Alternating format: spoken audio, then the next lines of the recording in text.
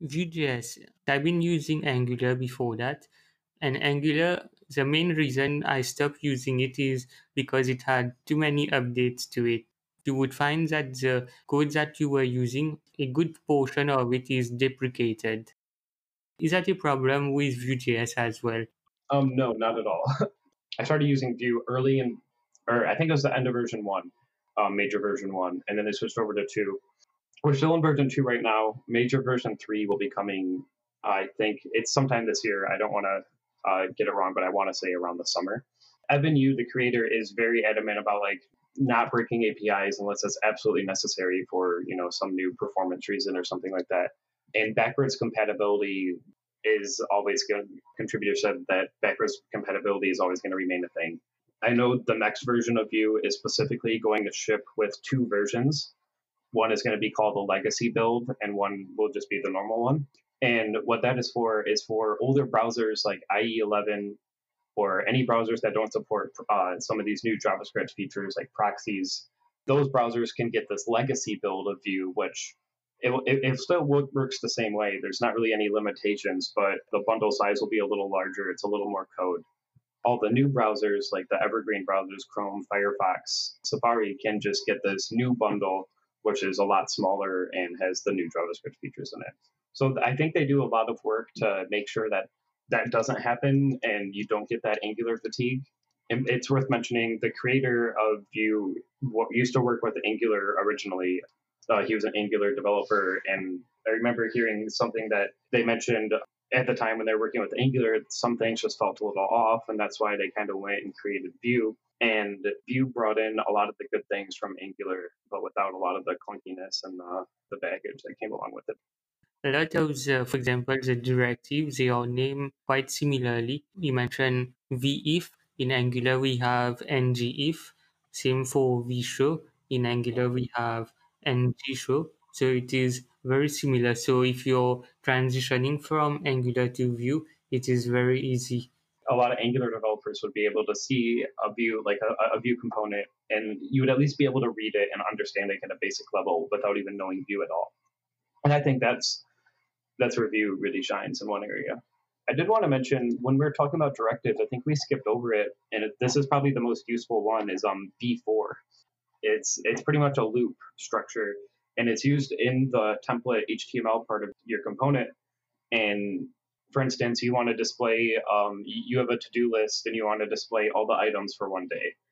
Instead of writing out like li tag for every item and making each element separate, you just say write the tag once, li, and then v4 item and items, or whatever your array is called.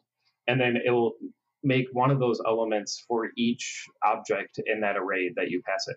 And that's kind of the core of Vue. Like supposed to be a data-driven JavaScript framework. So you shouldn't really have to write much of the HTML, the DOM template. You should write it once, and then the code will decide how many instances of that happen or how many times it'll loop or whatever. Is there any specific code editor you use for Vue applications, or you use the cloud version? Yeah, I use Visual Studio Code. I really like Visual Studio Code. I'm a strong advocate for it. I love that it's open source, and it's a fantastic editor. There's extensions for everything. And I think it's worth mentioning, I can send you this link also. There's an extension for Visual Studio Code called Vetur, Vetur, and that adds a lot of like syntax highlighting and support in the editor for Vue components themselves. So you'll still get that autocomplete and syntax highlighting inside a .vue file that you might not get without that. But yeah, I use Visual Studio Code. I really like it. Like I said, I use two different operating systems on my two computers, so I can use the same editor on both operating systems with the same settings. You can sync your settings back and forth, and I think that's a really cool feature. What do you use? I also use VS Code, and it is much faster than the previous code editors I've been using, especially with all the extensions you can add to it. Linter. What kind of linter do you use? I use ESLint, but I know a lot of people use Prettier, I think. Actually, also use ESLint for JavaScript, and it's quite good. Yeah, that's what we use ESLint with standard JS, I think. all these things, it doesn't seem like they would be that useful, right? It's just these small kind of quality of life improvements. But catching these errors early, and we all make some mistakes, we all make typos, and sometimes if you could just stare at your code and not see a typo for an hour or something, and then you just wasted all that time. But if you have the linter installed, it will tell you right there, like, hey, this variable is undefined, or what are you trying to do? If you have anything to share, channel or something you want to have a link on the podcast. The only thing I can think of to include, and this is only because we don't have time to talk about it here, is there's a tool in the Vue community called Vue UI, which is a visual tool for creating Vue projects and scaffolding out all the complex features.